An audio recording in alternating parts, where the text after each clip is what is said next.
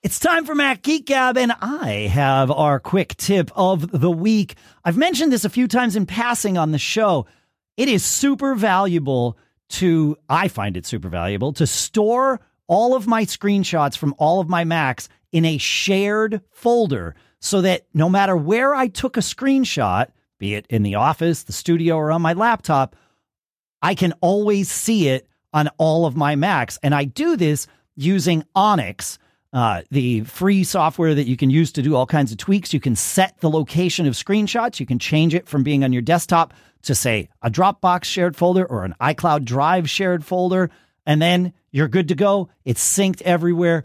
More quick tips like this, plus your questions answered, and maybe some cool stuff found today on Mac Geek Gab 978 for Monday, April 24th, 2023.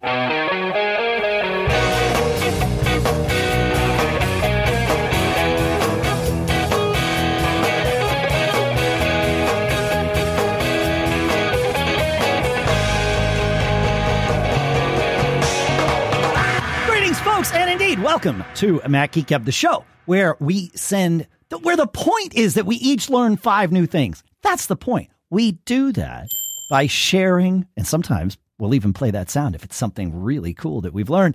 We do that. We learn those 5 new things by sharing quick tips like we just did. Sometimes they're ours, sometimes they're yours. You send them into feedback@macgeekgab.com and we share them.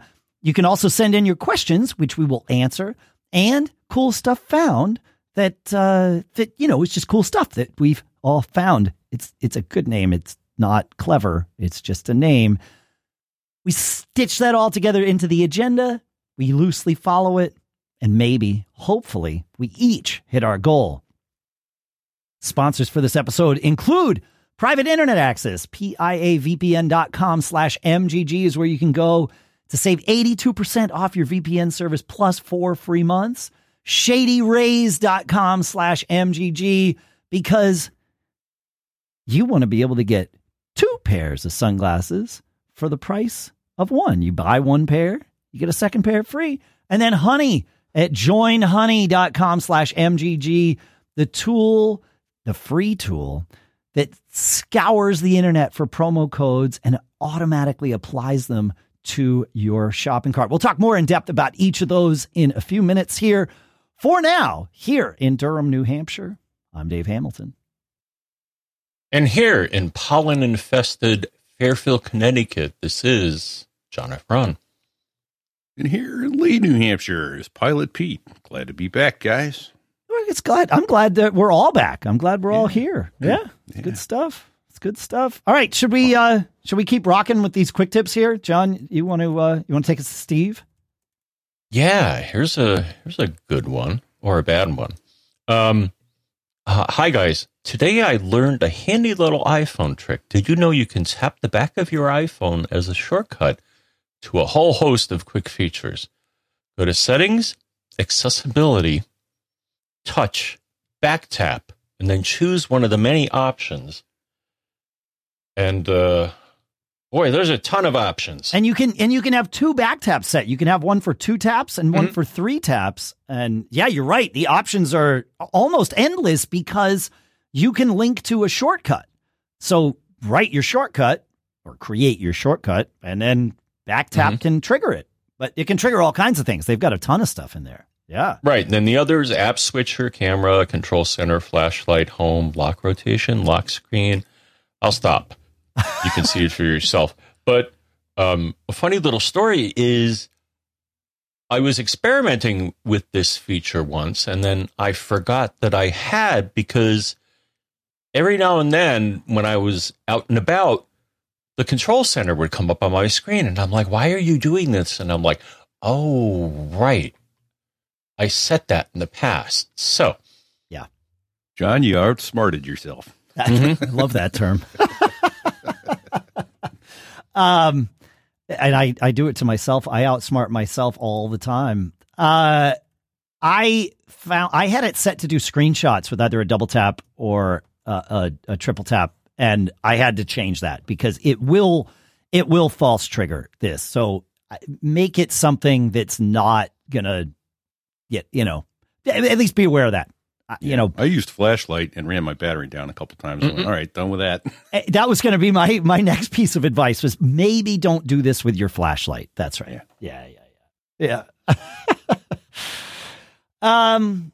DJ Mac in our Discord at macgeekup.com/Discord. Another place you can share tips and cool stuff found and answer questions. And what's cool is it's not just us there. It's everybody there, right? I mean, we're all everywhere because we're the Mac Geek Gab family. But it's not just us answering your questions. It's the entire community answering your questions. But DJ Mac shared a quick tip there. I had no idea. You can use on your Mac in the Messages app, you can use Control-Tab to jump to the next message in line. And similarly, as you might guess, you can use Shift-Control-Tab, so adding Shift to that, to go to the previous message, assuming you're not at the top.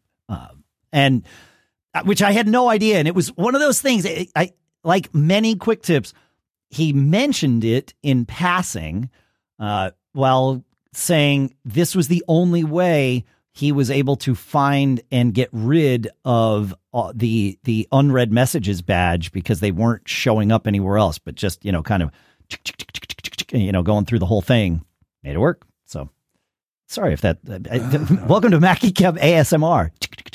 Sorry. Sound effects are exactly. Sound effects are us. Yeah. Interesting. Well, I have a keyboard Maestro set up, so Control-Tab doesn't work for me, but Shift-Control-Tab does go backwards. Oh, because you're not intercepting that one. Yeah. Yeah. Yes. Yeah. So I got to go in and figure out how to undo that one. Yeah.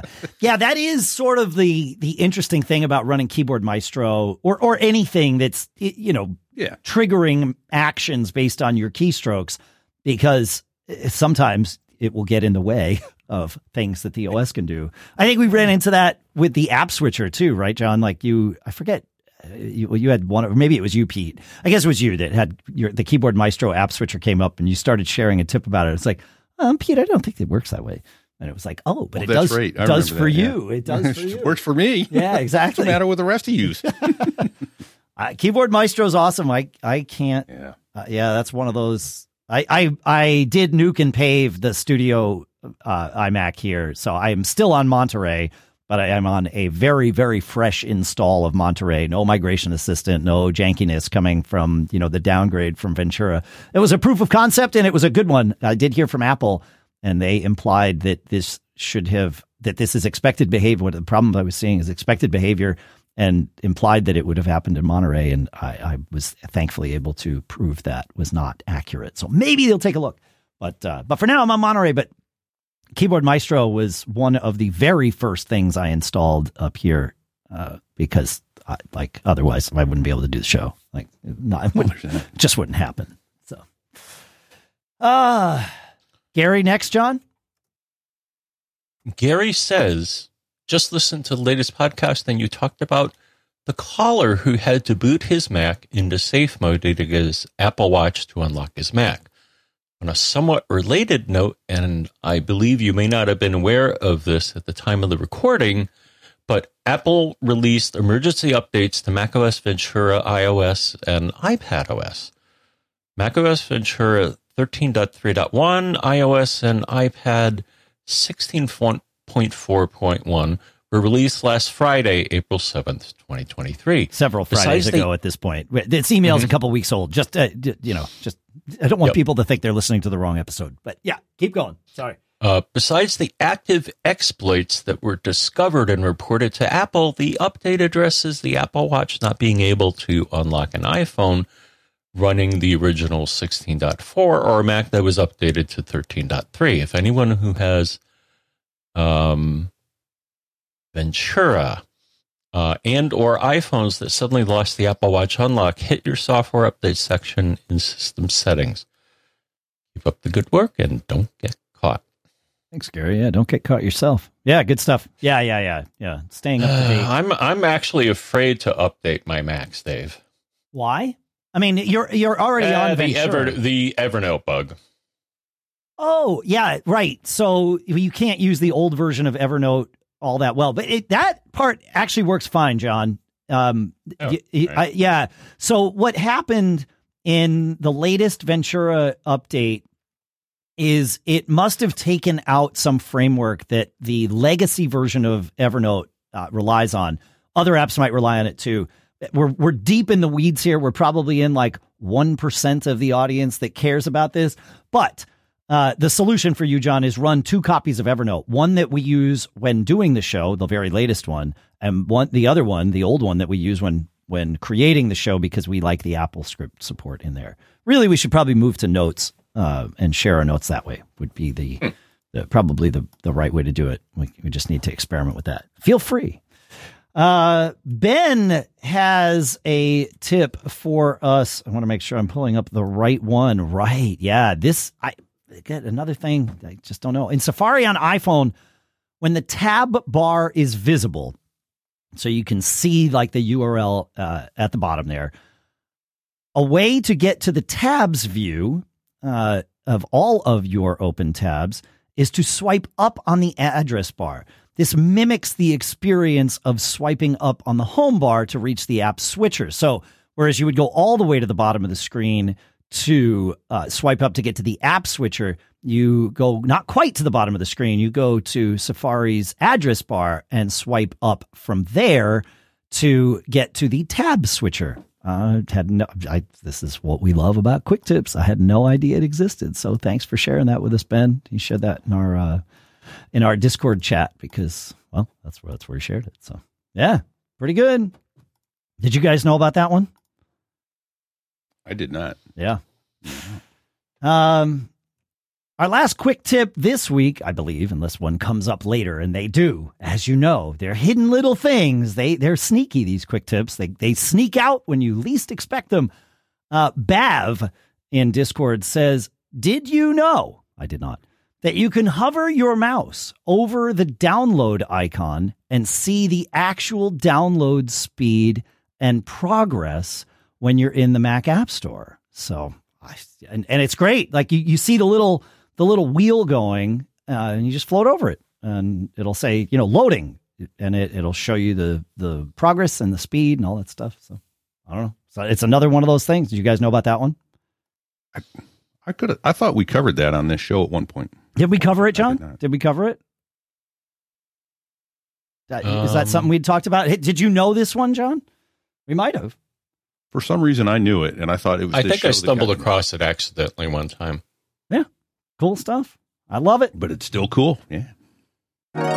Ooh, there's that sound. That sound means I get to tell you about our sponsor, Shady Rays. What's worse than buying a pair of expensive sunglasses and losing them right after you get them?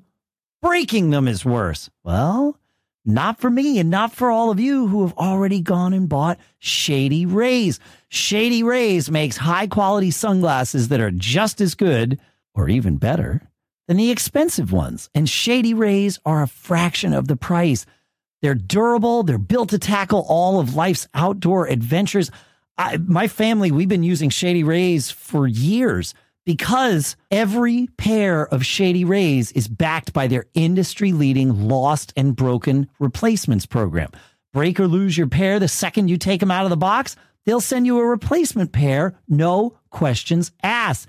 Shady Rays isn't happy unless you're happy. That's why they give you 30 days to try them. And if you don't like them, you can exchange or return them for free. What could be better? Well, what's better than getting one pair of Shady Rays and not worrying if you break or lose them? Getting two. Go to shadyrays.com/MGG and use code MGG. And for a limited time, when you buy one pair of Shady Rays, you'll get a second pair free. That's shadyrays.com/MGG, code MGG, to get a second pair of Shady Rays free. shadyrays.com/MGG, code MGG, and our thanks to Shady Rays for sponsoring this episode.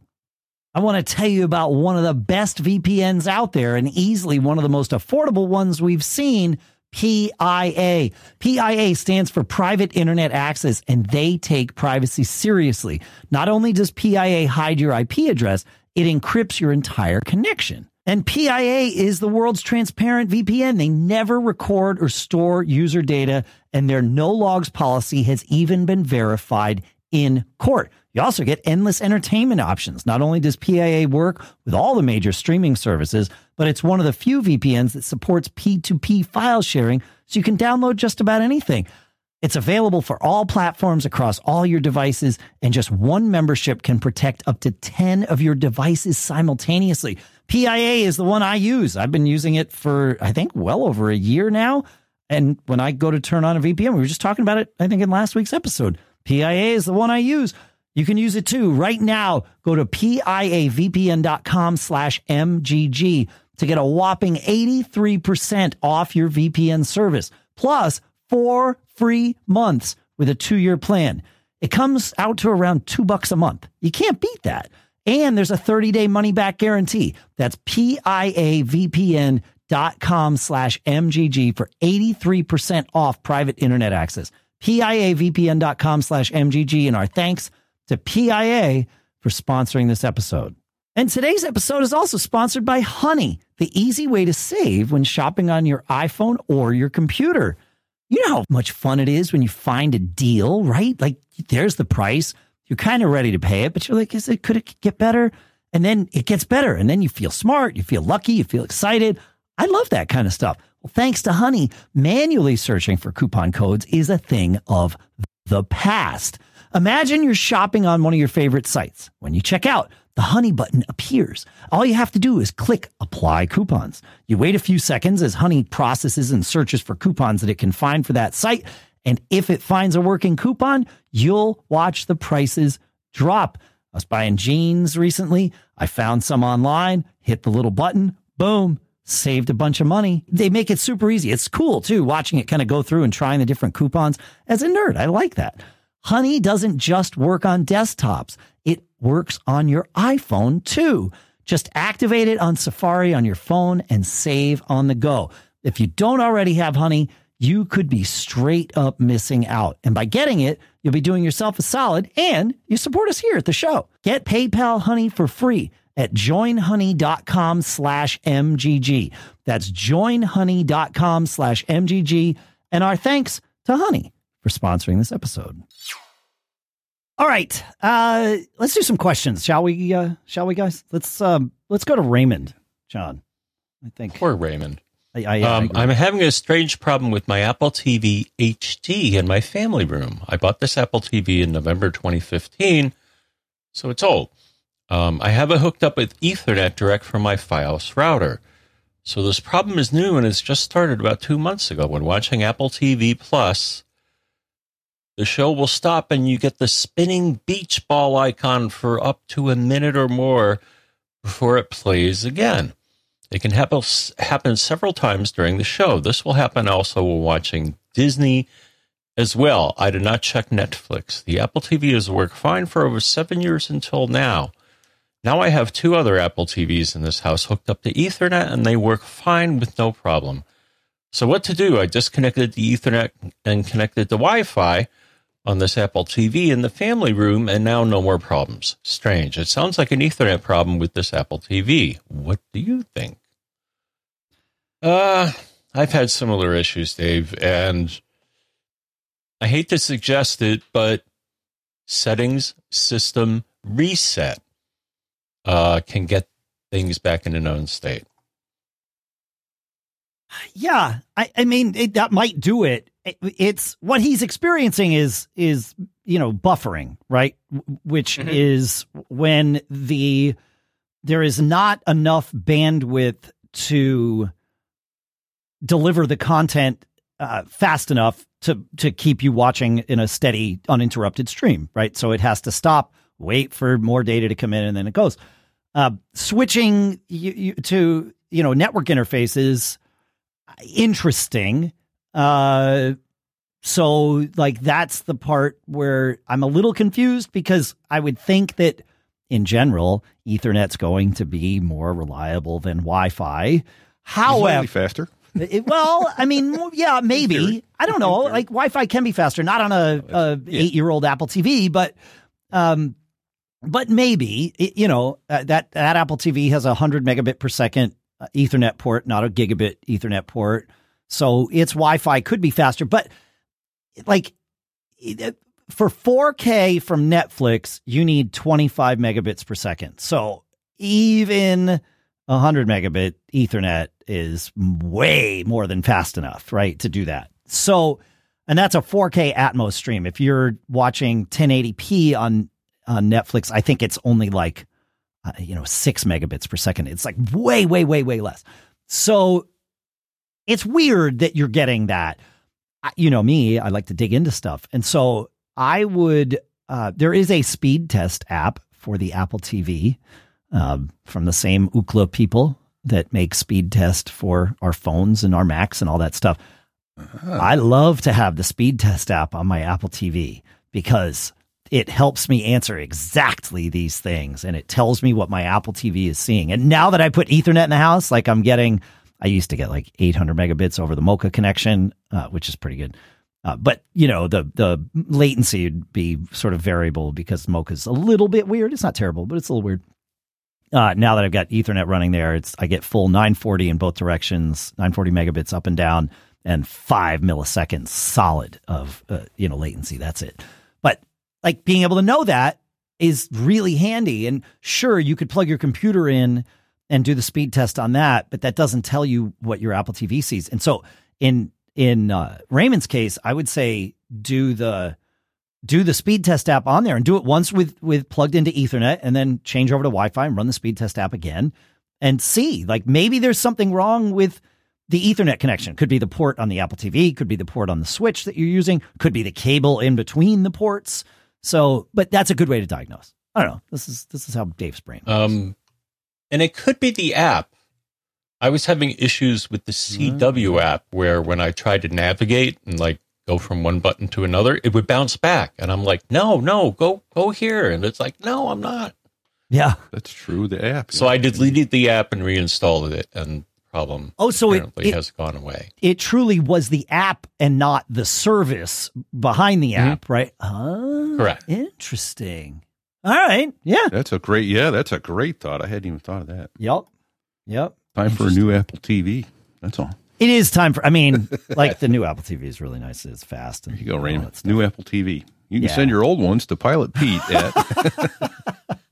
The new Apple TV. It does make a difference with some apps. The faster CPU. I found that on, I'm a big Channels user and Channels DVR user, and the Channels app, I think they fixed it, but there was a period of time when I first started using Channels a couple years ago. I had basically the same Apple TV that you had, I think, Raymond, or at least certainly an old one. And I was like, gosh, if I'm doing it, if I set it this way, it skips frames and this, that, and the other thing. And of course, the Channels developers are very active in their community. And so I posted this, and, within about 40 seconds, I got a response. It was almost like I was texting with them. And they're like, wow, we haven't tested it on that old Apple TV in a long time. But they were really interested. They're like, all right, well, let's look and let's see. And they found some optimizations that they could do. They're like, oh, yeah, we never thought about that. So they rolled that in. But it was like, if I'm going to be relying on my Apple TV this much, maybe it's time to upgrade to, the current one. So I did. Unfortunately, Channels, NBC has made some changes recently, Pete. For us Channels users that are at least temporarily bad, meaning that they've added DRM to their TV Everywhere streams. Oh, interesting. I haven't had an NBC issue yet, but we don't yet here in our locale. It seems like people on the West Coast, people on the West Coast of the United States are. So I share that. Yeah, because the local Fox is difficult on my channel stream. Do you get? I have no problem with Fox. I had YouTube TV though. I'm using Fubo. Yep. Yeah. I had issues with ABC authenticating up until recently, and then that went away. But that was like it was fascinating. ABC would not. I have a Fubo account that I pay for, and I have a DirecTV Stream account that they provide to me for free. I don't know how long they're going to provide it to me for free, which is why I continue to pay for Fubo. But every month or every quarter when it still is free, I keep thinking maybe I should just stop paying for Fubo. But I haven't yet. So I have both. But it's been a good test because Fubo is my primary. Could not authenticate to ABC with Fubo. DirecTV Stream, authenticates fine with channels to ABC. But now Fubo does. Like there was a week, about a month ago, there was like a week period where neither would authenticate to ABC. And I was like, oh man, this sucks. Yeah. And then now they both do. So I don't know, like who knows? So we, like I say, ours is the Fox. We don't generally get. Usually it's off the air, I guess I should say. Interesting. But the ABC affiliate in Manchester, New Hampshire, we don't get. We get the one out of Portland. Yes, because I get YouTube TV gets us out of Portland instead of WMUR in Manchester. So I've seen that too. Yeah. So Deb likes to watch the local news. Sure. Therefore, we have to switch out of channels and onto YouTube TV. There you go. But there you go. All right. And then I was going to say, just real quickly, there's some other. I was looking around for some M3U files to use with channels. Yes. And it turns out there's some IPTV services out there. They may be less than legal. It turns out, however, what? I didn't find that out until ain't so. Yeah. Pete. So I didn't find that out until I started playing with it a little bit, and then I did some more research on it and went, oh. Okay, that's why I can't get a decent guide or anything. So immediately, 14 days money back. Within hours, I went, I want my money back. I'm done. I'm out of here. I don't need to mess with it because I'm paying for it. So. Yep. Yeah. Interesting. So be careful out there. I hear tell of people being fined for using those. Oh, that's interesting. Not just the providers, but and that's overseas. It isn't here yet. Got it. Okay. Interesting. Yeah. Sorry. Interesting. No, don't apologize. This is like, it's what we do. It's fun. We're having fun, right? That's the point. That's what we do. It's good. All right. Phil, right? We're done with Raymond, John. Is that correct? Yeah. Okay, cool. Phil posits, perhaps. I might be dating myself. He says I might be dating myself, but hearing my name in question on the podcast reminds me of hearing my name on the radio. Well, you're welcome. Welcome to KMGG or WMGG. I guess we're on the East Coast. So yeah. He says I love it, and I'm loving the 14-inch MacBook Pro. The display is amazing. Obviously, the speed is awesome as well. One question I have is with these new machines, it has such great battery life. How should one care for the battery these days? I recall with earlier Apple laptops, it would be good to have something like fruit juice or coconut battery to regulate the usage and maintenance cycle. Do you know of any recommendations for the batteries with Apple silicon chips? So this is what I'm about to share is not unique to Apple silicon chips. Like Apple's done great with battery management for many years. And so we can go back to, some of the later year Intel based laptops as well with this advice. And the advice is you don't really need to do anything. Like there's not much to do. The one thing I would avoid, and this is just sort of a generic thing, is I would avoid keeping a laptop plugged in 100% of the time. Because if the day ever comes where you want to not use it plugged in, that's when you may have created some battery issues. But even then, like the way Apple's battery management and battery technology, like a combination of software and hardware, AKA the thing Apple's really, really good at, is something you just like, there's not much we can do in addition to what's already happening on the devices to manage those things. It's not bad. Fruit juice has been end of life, so that doesn't exist anymore. But coconut batteries still exist. It's not a bad tool to run. It gets you some valid data, and it can log data over time so you can see how things are progressing and at what rate things might be dwindling. Your battery capacity is going to dwindle. That's just normal. But it's all pretty mitigated these days. So, even the phones, if you're not careful, I think you experienced the one, and we talked about it, where, it'll wait until late in the night, early in the morning to finish charging all the way up. The interesting one I found, though, is that if I set my AirPods Pro on a Qi charger, that thing gets hot, and heat is the enemy of all batteries. So I've started just using the Lightning cable to charge my AirPods Pro 2, second generation. Oh, so you're not charging them wirelessly, the AirPods? I can, but they get hot. It gets really hot. And it gets hotter than the phone does, which is much interesting. Yes. Yeah. So I'm just thinking that maybe there's something going. There's not the battery management smarts going on in that little thing. Well, it might just be that there's more insulation between the. Very good point, especially with a case. With a case. Oh, do you have a case on your AirPods Pro? On my phone, I do. I have both actually. Yeah. So it's probably the case on your AirPods Pro is adding to that. Because I mean, it's dissipate the heat, right? Yeah. Well, and also more heat's going to be absorbed by the materials between the two Qi coils, right? So if you add more material, more heat gets absorbed. Sure. It's just that's just how it is. So, yeah, interesting. But yeah, that's been my experience. John, you've got a late model Intel laptop. Like, do you do anything? Do you find the need to do anything with your battery? No, I pretty much leave it plugged in all the time when I'm near power.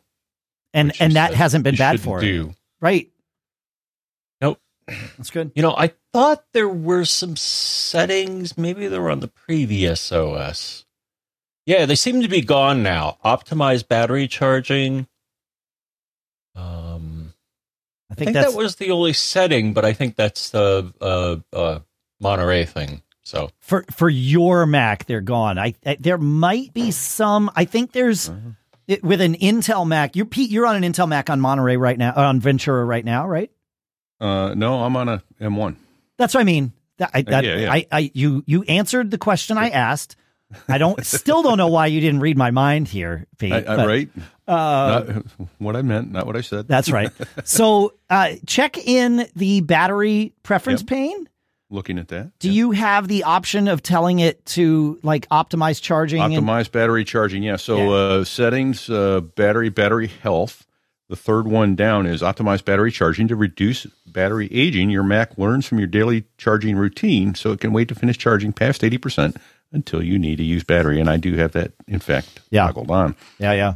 But at 17 months, maybe 18 months old, my maximum capacity is 90%. This is a measure of battery capacity relative to when it was new. Lower capacity may result in fewer hours between charges. Got it. That being said, I'll go all day on this thing. Unless I'm really crunching video or something like that, these M1s are all-day machines. Oh, yeah. Yeah. They run and they run and they run. Like the Energizer Bunny. They run and run. Yeah, that's great. That's great. All right. Speaking of things we can do to keep our Macs running well, John, Steve had a tip for us all, yeah? Yeah, this one's bizarre. I agree. I've been beating my head against the wall to figure out why I ran out of storage on my MacBook Pro M1 16-inch 2021. I ran Onyx and cleaned my Mac, its various categories, and could not reduce the 890 gigabytes of data. Whoa. I only have a 1 terabyte drive. When I ran Space Lens, it showed the 890 gigabytes was in cores. What is cores? I found an article that said the cores folder is where OS X stores core dumps. These are files that are intended for developers to troubleshoot and diagnose faults in their software. They are generated as software crashes. If you're not a developer or aren't testing them, then these files serve no purpose for you. The article said it was okay to delete cores and had a way to stop generating cores with the terminal command. So I did this, and now I only have 35 gigabytes in system data. I hope this helps others with similar issues. Huh. I just checked to make sure. I don't even... I was not aware that my Mac even had a /cores folder. So this is literally at the root of your hard drive. It is named cores, all lowercase, and it is where Unix in general stores its core dumps when an app crashes, and it'll put the dump of your entire memory footprint in there so that as a developer you can go and poke through it and see what went wrong at the time that the app dumped. But I've never seen anything in that folder on my Mac. I've seen it on like some of the Unix servers that we've run over the years. And when there's stuff there, it's bad. Like, cause it's like, oh, why is Apache dying? Like, I remember this when I used to have to compile my own, like from hand, I would have to compile my own version of Apache, like before there were package managers on Linux and all that stuff. And I definitely would cause core dumps all the time because I didn't know what I was doing. I'd just be like, well, we need these modules, so put them in. Let's go. And like, nope. All right. Well, what did I do wrong? I've never seen that on the Mac. But yeah, with all the RAM that we have now, every core dump is, if you got 16 gigs of RAM, well, it's 16 gig core dump. Next. So yeah, I always thought there was another place where it would store core dumps, but I can't recall off the top of my head. But I do have a cores folder on my Mac. It is empty, but I did the same thing. I looked at both of my machines, and there was a cores directory, but no data in it. So yeah, exactly. So I was going to bring up to people how to get there and see them because it is a hidden folder. And I'm looking in Finder, and I'm not seeing the setting where, show hidden folders. Is that a terminal command? Is that how I did that? I'm just going in there in the terminal. So I open up the terminal, and I type CD. Everything that I'm saying right now is lowercase. CD to change directory. Space / cores, CORES. And that brings me there. Okay. So, somehow I have my hidden files and folders displayed in Finder, and I don't know what I did. Yeah, there is. It used to be an option back in the day. It is no longer an option. No, not those folders. I think you'd have to do it with Onyx. There's a terminal command or Onyx. That's where it was. It was in Onyx. There's a checkbox in there where you can say, hey, display hidden. Correct. Yeah, that's right. Which reminds me. They hide them for a reason, so be very ginger. Yeah. Poking around in your hidden folders. That was an interesting thing when I did my little, temporary experiment when I rolled my data volume back from Ventura to Monterey. Mm-hmm. I had to go download the Monterey specific version of Onyx. It is not a monolithic app. It is an operating system specific versioned app. So you have to run the one that is specific to your OS. Like, cause I went to run it and it was like, this won't run on this wrong OS. Like, oh, yeah, that's right. That's an essential though, right there. Yep. Clean my Mac, Onyx. Yipper. C Cleaner is the other one. C Cleaner. You ever use that? C Cleaner. Yeah. C Cleaner, which is short for crap cleaner, but is that right? Yes. But it does a nice job of cleaning out the. I don't know that I've ever used C Cleaner, Pete. No. I was poking around, and there's another place you can look. It's home folder. Library logs, diagnostic reports, or just library logs is another place where macOS may store things that could get out of control. Yeah, fair. I remember having a Skype log. I turned on like Skype debug logging or something, because we worked with the early on in the show. And for a long time, we used Skype as our VoIP engine between us. And we had to work with Skype to turn off some of their. Skype actually had a comfort noise generator. What a comfort noise generator was for was all of us who were used to talking on copper-based landline phones because there would be noise on the line. And when Skype first started out, people weren't used to hearing silence on the line. And so they would think the other person hung up and they would stop talking and be like, are you there? Are you there? Are you there? And it would make them uncomfortable. So Skype actually added a white noise generator into Skype that they called the comfort noise generator. It's gone now, thank goodness. But when you're doing that for a podcast, adding in hiss is kind of a bad idea. Yeah. So we had to work with them to turn it off. And I had these debug logs on and forgot about it. And then one day it was like, oh, yeah, that's 25 gigs. Like, oh, I should turn that off. So. And then... But thinking of that now, Allison wrote in with the name of it, and I can't think of the name of it now. There was a Hush. That's it. There you go. Yep. So if you do have that comfort noise and you want it out of your recordings, use Hush, and it removes the background noise. Yes, we will put Hush in the. We've talked about Hush on the show before, but we will put it in the link again. It's at hushaudioapp.com. All right. Speaking of audio, Pete, you want to take us to Jess's question? Jess. Yeah, let me pull that one up. So just wrote in. My question is, or I found a podcast a few months ago. I really enjoyed it. Appreciate everything I've learned from it. My question is there a way to get the S lady to read an entire email? I have looked at settings and nothing really seems to work. I seem to remember many versions ago, she used to have that capability. Now she only reads a line or two. Well, you're doing better than me, Jess. I spend a lot of time in my vehicle and work, and it sure would be useful if she could read an entire email. And so I played with it a little bit. I know John answered this question as well and played with it a little bit, and we just couldn't get her to cooperate. The closest thing I could find was under settings, accessibility, spoken content, enable speak screen, and speak selection. It still requires some screen touching, which is less than ideal to say the least when you're driving. It gets the voice to read the text that's on the screen. S Lady continues, however, to stubbornly announce there's nothing to read on the screen when an email is open and you ask it to read it to you. I have a link in the show notes with better clarification. It's the igeeksblog.com, how to get Siri to read emails, articles, web pages, iPhone, and iPad. It is at best frustrating. But there is, once you do those settings that I just talked about, you can swipe down from the top of the screen with two fingers, and there's a play box comes up, and you can hit play and change the speed and that sort of thing, and it will read it.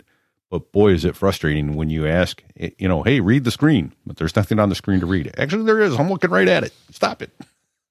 Interesting. Yeah, I had the same thing. I was like, I brought up an email, and then I said, read this email. And she's like, oh, you have 2,500 emails. And I'm like, that's not what I asked you.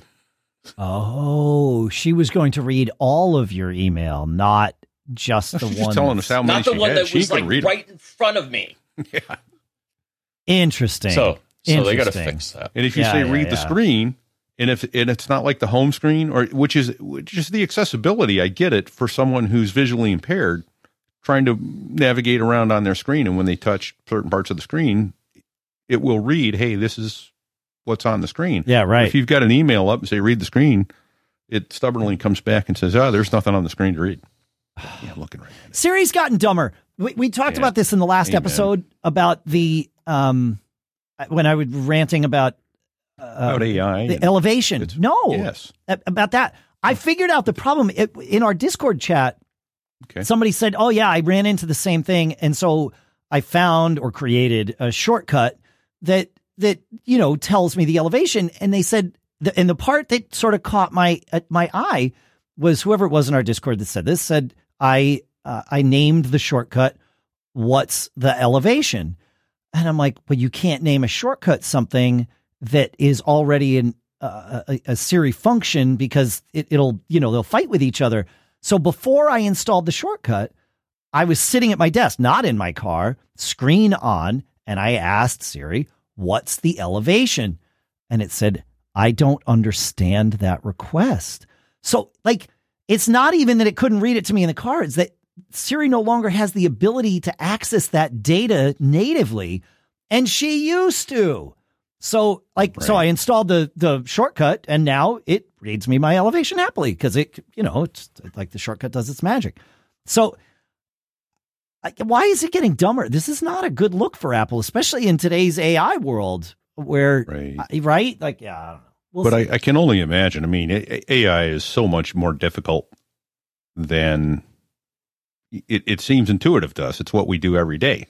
Yes. We are learning beings, and it's very frustrating that these devices, which are so much faster at calculating than we are, and crunching that's data, all they're good at. They're not smart.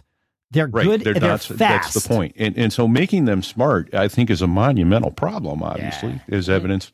Yeah. But I think you're right. It appears that this assistant is getting much dumber, while the other two, A-Lady and Google, are excelling. And Apple better catch up. I bet they've got a team working on it. But clearly, they're not dumb people at Apple. So no. Yeah. And they're aware of their competition. Yeah. So, all right, John, you want to take us to Deborah? Now, Sure. while we're on the email subject. Mm-hmm. Deborah says, I haven't given serious thought to archiving emails since the demise of Eudora. Oh, wow. That's a week or two ago. I used to use that. But I find for a variety of reasons that I should clear an accumulation of email out of my system folder. There's been talk over the years on MacGab about archiving email, mostly though I can recollect talked about archiving it within Apple's email app, so it's no longer on the IMAP server, but not about archiving it right out of the system folder. Ideally, so that it would still be accessible and searchable if needed. Any thoughts? And maybe I misunderstood this question, Dave, and you can help me out here. But so there is, with IMAP, you'll see an archive folder. Yep. Which actually I should probably use at some point and put old stuff in there so that searches in other mailboxes speed up. But I don't think it removes it from the IMAP server if you do that. I verified this by checking my various email accounts on the web, and sure enough, the IMAP or the archive folder is there. But it's probably not a bad idea to move all the emails, as I said. If you want to clear out your email database, may I suggest Mail Steward? This program has been around for ages. And its purpose is to take your email and remove it from your main email account. And then you can use their program to search, which I think was indicated as a requirement here. So that's one option, but then Dave, you came up with another very clever option. Well, and I mean, I think it's something that Deborah's already doing, but just while we're having the conversation, I have used Mail Steward in the past, but I've never actually moved things into it and had that as the only place they exist.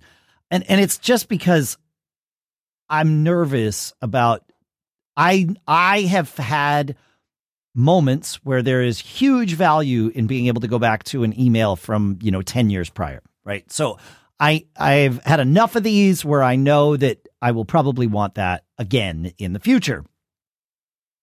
And relying on a single app that is developed by a single developer or a small development shop, I'm not sure how big they are, but, to be around and updated in 10 years for the latest version then of macOS is not something I'm comfortable with. As you said, Mail Steward's been around for a very long time. My concerns are almost certainly unfounded. And I do recommend Mail Steward very often, but I haven't been able to bring myself to use it. And really, maybe I should reach out to them. Maybe I'll share this segment with them and see if there is something about my concerns that is truly unfounded. If they say, okay, well, look, if Mail Steward goes away, here's how you would access the data in the Mail Steward database in sort of an open way. Because of that, I still keep everything in Mail on one computer. I have, my entire life's email archive is still there. And it is the reason that I need to keep getting larger and larger boot drives on my Office Mac, because my email archive simply cannot move off of it.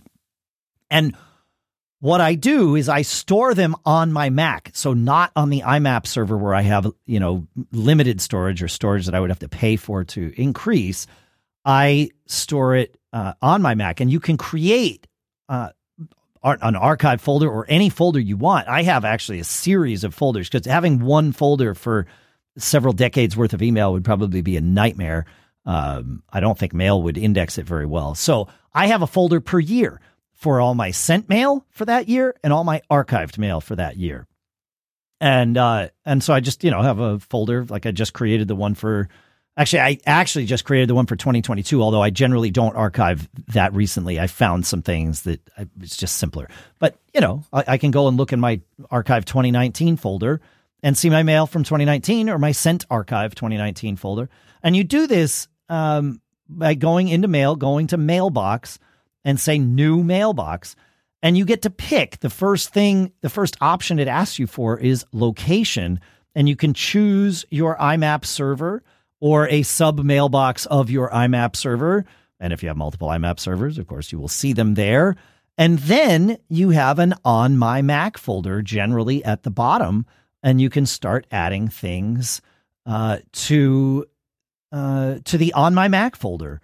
And so that's what I've done is I add mailboxes in the On My Mac folder. They're only on that Mac. So, this is where backups start to become even more important. But yeah, that's how I do it. And it works well for me, the archive by year.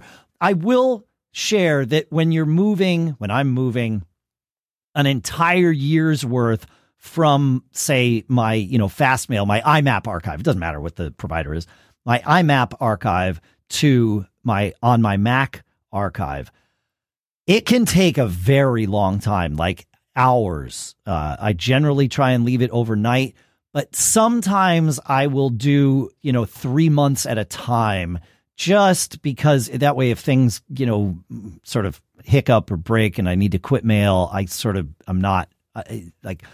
hedging my bets. So, but it's not all that often that I do this. It's maybe truly once a year. So, I'll move, the first quarter of a year into archive and then the second quarter and the third quarter. And that's just because mail and the whole IMAP thing, it takes some time for it to do that. If you are doing this with Gmail, however, moving it out of your archive folder will not delete it from Gmail. It will simply remove the archive tag from that message on Gmail, and it will still be in your all mail folder and will not reduce the amount of storage that you're using. So you have to go into Gmail and with a very carefully crafted search, find all of the messages that are only in all mail, but you can't do it that way. So like if I just moved, say, 2019 into my archive, my On My Mac archive folder, I would go to Gmail and I would craft a search. I have one. I will share the sort of the bones of this, the foundation of this search, and then you'd modify it for your own thing. But it's, messages before the beginning of 2020, right? Because I want everything. Because presumably if I just moved 2019, I already have 2018. That's how I do things. So I would look for all messages before January 1st, 2020 that don't have the label of inbox, that don't have the label of archive, that don't have the label of sent. And I kind of have to be sort of meticulous and a little bit obsessive about it to make sure I'm excluding everything that's not already in my archive folder on my Mac. I'll put a link, not a link. I will put the search query in the show notes. I'm making a note for myself to go back and do that later because I got to dig and find it. Do it and talk, right? Yeah. I keep this in I keep it in Evernote, which I'm trying to move over to Notes. But and maybe I've moved it. Maybe I've moved that one over. But yeah, that's it.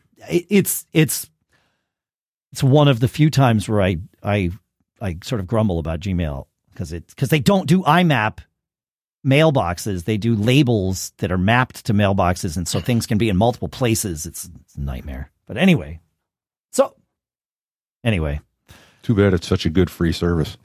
That's the thing. Well, that's the thing. Get away from it, Yeah, no, it's fine. I mean, I do use Fastmail for my primary mailbox now, but I everything else is Gmail. So I still have to live in this world. It's not like, I haven't left it. So my search definitely still works properly as of a couple of months ago. But if you don't understand it, ask before you rely on it. We are happy to answer questions. Ask in our Discord at macgeekgab.com/Discord. Send us an email, feedback@macgeekgab.com. We're happy to help. Well, where? Feedback@macgeekgab.com? I think he said feedback@macgeekgab.com. I did. Shall we go to Jurgen? Yeah. All right. Here's a good one. You might remember me contacting you several times about speed problems from my Mac to my Synology NAS. At different time intervals, the transfer speed will slow down to a crawl. Only rebooting the Mac will get rid of this problem. I thought I should write a script to measure the speed regularly so I can be warned when problems occur. iPerf came to mind, and I was looking into how to use it in a script. I was happy to find a Python library to use iPerf, so I wrote a little Python program that uses iPerf every 2 minutes to test the speed for 3 seconds. The results are written to a database. My intention was to find out how often the problem occurred and if there are times when it fixes itself. And now the miracle, I've been running that program for over 2 months, and now the problem has not occurred once. It seems that testing the speed regularly prevents the problem from happening. Don't know why, but honestly, I don't care as long as it's not happening anymore. Sharing this, hoping to inspire other troubleshooters, similar problems. Wow. And I love this, Dave, because I'm going to share a little term here that I learned back in my software days. It sounds like a Heisenbug. You said Heisenbug? Yes. And what is it? Yeah, what's a Heisenbug? A Heisenbug is a software bug that disappears or alters its behavior when one attempts to probe or isolate it. I love it. I love it. I love Happens it. every time. In aviation, too. Yeah.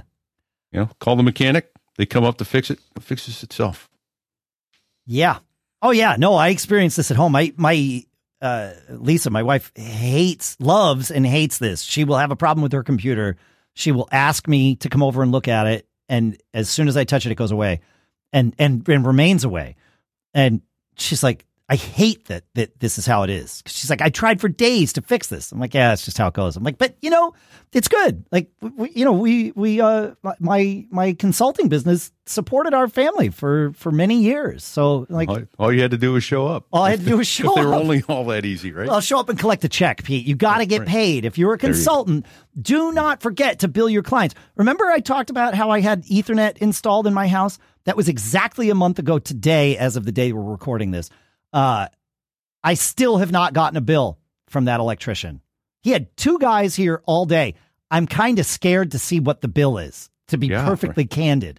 I'm going to pay it. It's fine. Like I knew what their hourly rate was coming in, and I can do math. So I have the money saved aside, but, you got to bill your clients. But yeah. No, this happens all the time. Okay. So that's an expected behavior then. The Heisenbug is expected behavior. Right? Yeah, I like it. Well, there's our show title. I like it. Yeah. All right, so this is super freaky though, because I had this almost exact thing happen 2 days ago. My daughter, who lives in Italy, I mentioned I had to go over there. Dave the Nerd, the business, had to go and fly to Italy to help her fix her Plex streaming problem. Yeah. She moved. All of the home internet over there, it's all 5G or 4G, but it's all nobody has like cables to their house or anything. It's all just mobile data to your thing, or at least for her. Maybe people who own their own homes, but they live in apartments that they rent or whatever. So they recently moved and started having Plex problems, but no other service was having problems, right? Like, Netflix, Disney, all totally fine. Streaming from our Plex server here, she would get buffering, like terrible buffering. And she had to like slow it down to, almost unwatchable in order to even be close to reliable. I have gigabit fiber here, so like that's not a problem. Like generically my speed out of the house is, the speed of Ethernet, which is, as we previously discussed, way faster than she would need. So I said, all right, let's carve out some time. We will, we'll test. So we did a screen share. All right, the first thing I want to do is, because I'm like, this is happening on your TV and your computer, right? She's like, yep, same in both. I'm like, okay, great. So we can test from your computer. We don't have to try and get crazy. Set up a Zoom thing. Zoom is great for tech support because you can share screen, you can control the screen. And so we ran a speed test in the same browser that she's using to, try and watch. And I was like, yep, okay, yeah, its speed test was totally fine. Like she was getting, 40 megabits down or something. It's like, yeah, it's way more than you would ever need. And so I'm like, okay, well, I run an iPerf server on my Synology disk station here at home. And I have it very secretly exposed to the outside world. It's not on the normal port. It's like very much hidden. But so what port is that, Dave? Correct. Sorry. And so I'm like, great, let's install iPerf on her Mac in Italy and do an iPerf test to me. Like, let's quit. Because I started doing speed tests because the first one we did was like, it picks some server in Italy, like it would normally would. Like, all right, let's pick the same one that I connect to when I do a speed test in Portland, Maine. So she connected to that, and it was a little slower. It was, maybe 30 megabits a second or something. I was like, okay, but still way faster. Plenty. Yeah, it's plenty, right? Like, and that's the one that I connect to, and I see full gigabit traffic. I'm like, so like, there's no extra hops here. So we did, but I'm like, still, just test directly to the same disk station that Plex is streaming from. Like, let's really do this. And so she set up an iPerf thing, and we did some iPerf tests because there's publicly available iPerf servers like throughout Italy. We did some there. We did some in the UK, which is where it would hop through. We looked at trace routes, looked at all this stuff. Finally had her just do iPerfs directly to my server here. And same 30 megabits a second. It is interesting. Like, everywhere she would do a speed test, the first 2 seconds would be really fast. And then there would be like a second or maybe even 2 of no data. And then it would settle in and be totally solid. So there's clearly some provider created buffering or whatever that, it lets you do like a quick little burst and then it throttles you to whatever, speed they pay for or whatever, which is fine. Okay, great. But we could watch it. It was very consistent. She's literally doing speed tests to my house. Okay, great. And I'm like, all right, well, now that we've sort of answered all these questions, let's open up Plex on your computer and start to stream. And I'll watch the Plex server from here, and we'll see if we can discover what's going on, because nobody else has problems with the Plex server like this, and so it's like, it's just her. And the problem wouldn't happen. And it's still, days later, has not happened. So could be just me, but it sounds like a Heisenbug to me. Well, that's the thing. Is like, Jurgen used iPerf to solve his Mac to Synology speed issue. I used iPerf to solve an Italy to Durham, New Hampshire speed issue. And I said to Sky, I'm like, well, maybe, I'm like, we sort of talked about how the internet works, and it's built to route around damage. And that's the beauty of TCP and all of that stuff. She's like, oh, I never realized. I'm like, yeah, it's pretty cool. And I'm like, so maybe doing these speed tests direct between us, maybe that caused some router in the middle, some switch in the middle to reorient itself on our behalf. Like, who knows? Like, these things are constantly reevaluating themselves. All the, the BGP packets that are floating around out there, the routers communicate to each other and switches communicate to each other and all this stuff. I'm like, maybe we just had to sort of force the pipes to clean themselves.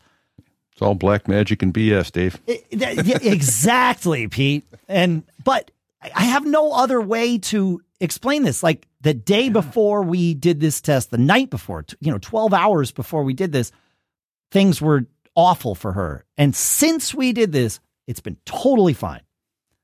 And it's very much the same thing Jurgen did. That's the part that's a little bit freaky. Who knows? Somebody out there knows how and why this worked. Somebody's a networking expert. I understand that the plural of anecdote is not data, but feedback at macgeekgab.com, because this is a little weird. A little weird. Yeah. But clearly expected. Yeah. Super weird. All right. Alex has a tip for us. We're just going to, I think we just plow through some of these questions, and I think we'll do some cool stuff found next week. Does that work, you guys? I'm having fun. You got it. Yeah. I needed a fun day. I don't know why, man. For the last couple of months, I've just been stressed, but not like non-specific stress. There's nothing in my life that I can point to and say oh, well, that sounds like you need a float, Dave. I need to use mine. I got one for Christmas. I've been doing floats. I do floats. I meditate. I see a therapist. I like all the things. It's like, I just can't figure out what the thing is. I don't know, man. I don't know. So, but I've been having fun today. So this is, maybe it was a Heisenbug. And as soon as I started talking about it, it went away. There you go. That's my hope. That's my it's your story, and you're stuck with it. You got it. I am stuck with it. This is true. All right. You going to take us to Alex, John? Yeah, and we'll condense some of this. So he was trying to solve a problem in his iPhone and Wi-Fi. So what he did was, which maybe I would do, is that he went to reset network settings on the iPhone. Yep. Unfortunately, it removed all the Wi-Fi passwords from the phone. Whoops. Which kind of stinks, and I don't understand why this happened. I mean, come on. Sync back with iCloud and get all that data, because that's where it lives. It's worse than that, usually, because it does sync with iCloud and wipes it out in iCloud. Mm-hmm. And that's the part that sucks. Yeah. Yeah. So I'll condense this and get to the part of it, but he found a way to solve the problem. And it's kind of funky, but hey, on the Mac, open the app keychain access. On the left, select the keychain system. In the table, right-click on the row with the same name of the Wi-Fi network and copy that item, and then select on the left the keychain iCloud and right-click paste. Okay.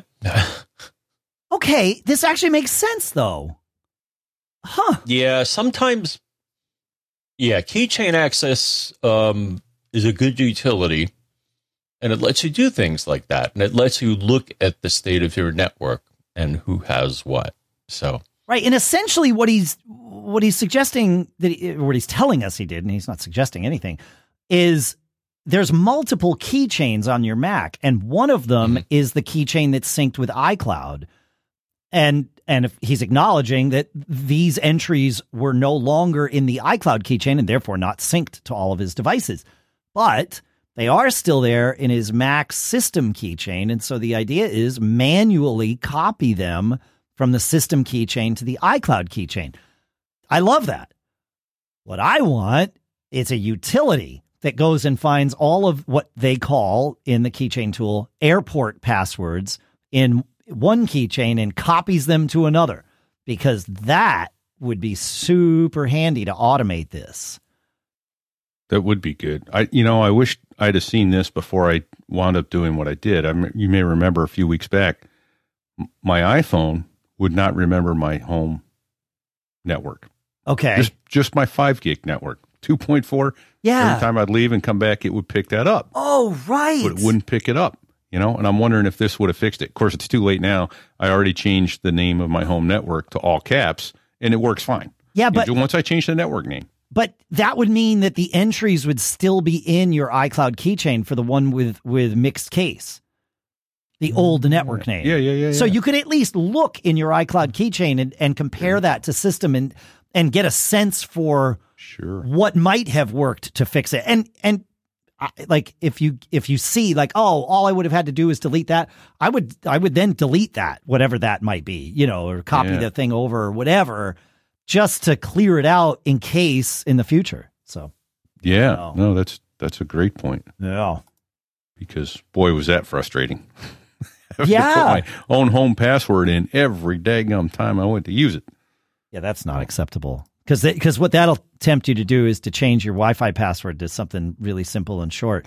But of course, you can't do that because it breaks everything else. Well, there was that. Yeah, it does break everything else. Yeah. But the other problem was I'm not sure it would have remembered the new password. So I just changed the Wi-Fi network name because it was remembering every other Wi-Fi network, just not my home 5 gig network. Right. Son of a bad word. Yeah, that's frustrating. Yeah. So. Yeah. But this would have been the right place to look when we were trying to figure that out. Yeah. Looking and comparing the two keychains on your Mac. Yeah. Interesting. This explains a lot. I remember coming to your house, John, not that long ago. It was like, the first time after the COVID lockdowns had happened or whatever. And my phone wouldn't join your Wi-Fi network automatically. Because I had, in the interim there somewhere had done a reset network settings on my phone. Cause sometimes it's just like the thing you have to do to fix like weird cellular problems or whatever, And, but my Mac joined it And my Mac was also new. Like both of these devices were new since the last time I'd been at your house. I had my, M1 Air, which I got obviously during, 2020. And so that was after all the lockdown started, and whatever iPhone I had was also new. My iPhone wouldn't join, my Mac would. And I'm like, okay, why is this? Like they're both getting this from iCloud. Why isn't the phone getting it from iCloud if my Mac is? But my Mac wasn't. My Mac was getting it from the system keychain that I had migration assistanted over to, from my old laptop to that new laptop. And so I could have repopulated my iCloud keychain from the Mac if I had known that this is how it worked. More ASMR for you as Dave's brain thinks. Here on WMGG. Yeah. Huh. All right. Yeah. That was Dave's brain thinking silently. But if ever there was a need for the magical bell, that's the magical bell. I feel like we need like the achievement unlocked. I don't know. Ooh, yes. Right? Like this seems like a big one, John. This solves a problem we've had for a long time because I'm always hesitant to reset network settings because of exactly this. Mm-hmm. The interesting thing is, not being a software engineer, it somehow seems that Apple has put this in there, though, to protect that the way this works well, but they've put it in there to protect wiping out stuff that you don't want to be wiping out. Well, but it does wipe out stuff you don't want to wipe out. That's the thing. But I think you might be onto something, Pete. I think they're protecting against something. It's not that because the date they are wiping out, but I think it is that they intentionally don't want this to come back. If you reset network settings because, say, your issue, right, couldn't get to your Wi-Fi network, you reset network settings. If there's a bug in the iCloud keychain for your Wi-Fi network passwords, that's going to sink right back down and you're going to be in the same spot you were. So maybe this is why this happens. It's just the side effect is it wipes it out of iCloud entirely. So like I'm guessing this Mac doesn't have much in the way of iCloud Wi-Fi passwords because it's a fresh install that's only synced. Yeah, I mean there's some in here, but I can see that they're only the new ones. Like it's maybe a third of what would be on my other Macs. So yes, this is fascinating. Yeah. Yeah. Oh man. All right. Mind blowing. I think it's just hokey design because maybe if something happens that surprises the user, then you have failed. Well, that's true. Right. Like, but I get where we as users would simultaneously want all our iCloud network passwords to come in, but also simultaneously not want them to come in. Because if that's where the problem was, like with Pete, you don't want him back. But with the rest of the time, you do. So like, I feel like there's a world where it should say, hey, you just reset network settings. And so this password exists in iCloud. Do you want me to use the one in iCloud or do you want to use the one that you're about to type in manually? Like give the user the choice if they've just reset network settings in the last, X number of hours or something, right? Like we're going to repress your iCloud passwords temporarily here for this network. Like it should tell the user, if the user's gone through a reset network settings, they're already, there is no novice, and it might be a novice that does it, but there is no lack of intention, making up words here, but there's no lack of intention in doing that. Like it warns you several times, like this is going to mess with things. It should say, like, if you've done this in the last hour, like maybe this is the thing you were trying to mitigate against, and I'm going to tell you that. I don't know. I feel like there's, because I agree with you. It's hokey design. Well, then software engineers are trying to read our stinking minds, and that's the problem. Is right. Like we've just come up with scenarios where we want exactly what's there and exactly the opposite of what's there. Listen. Do what we want it to do, not what we're telling it to do. Exactly. Read our minds. Right. Right. Thanks for hanging out with us, folks. What's that, Pete? I was just saying in my own mind, I bet the music's going to come in. And there it is. It turns out you were correct. I know. It's amazing. Thanks for hanging out with us, folks. Thanks for sending in all your questions, your tips. It's amazing. We're so fortunate that we get to do what we get to do here, and that's all because of you. So thank you. Thank you, thank you, thank you. Thanks to all of our premium subscribers. If you want to learn more about that at macgeekgab.com/premium, we would love that. It is not mandatory, but any support you provide us is appreciated and very much makes a difference here. It truly is a part of the Mac Geek Gab revenue stack, and it takes the entire stack to keep the show going. So it really, and you do it like it's amazing. So macgeekup.com/premium if you want to learn more about that. Thanks to CashFly, the good folks at CashFly that provide all the bandwidth to get the show from us to you. Make sure to check out the other podcasts that we do. I do 2 others. I do one called Gig Gab for working musicians. I do another called Business Brain for entrepreneurs. Pete does a show called So There I Was with some great aviation stories. I don't want to say it's just for aviation enthusiasts, but by listening, you might become one. Yeah, there you go. Yeah. We're having a ball. We had a guy this week, 88. He's going to be 89 this week. Another elderly gentleman who has some great memories from the 50s and 60s. One previous week was actually the one that came out yesterday. He's written 5 fun books. Amazing. See stories of a U.S. Marine. Met Jack Kennedy. Oh, Jack Kennedy amazing. Took his lighter and never gave it back. Never gave it back. Brilliant. Thanks for hanging out, folks. Thanks for doing all that you do. Thanks for checking out our sponsors, piavpn.com/MGG, shadyrays.com/MGG, joinhoney.com/MGG. But you can just go to macgeekup.com/sponsors. You see all the deals that are out there, even ones from non-current sponsors. It's great. Love it. John, what's Pete's shirt say? I'm pretty sure it says don't get caught. Made on a Mac. That's some good advice.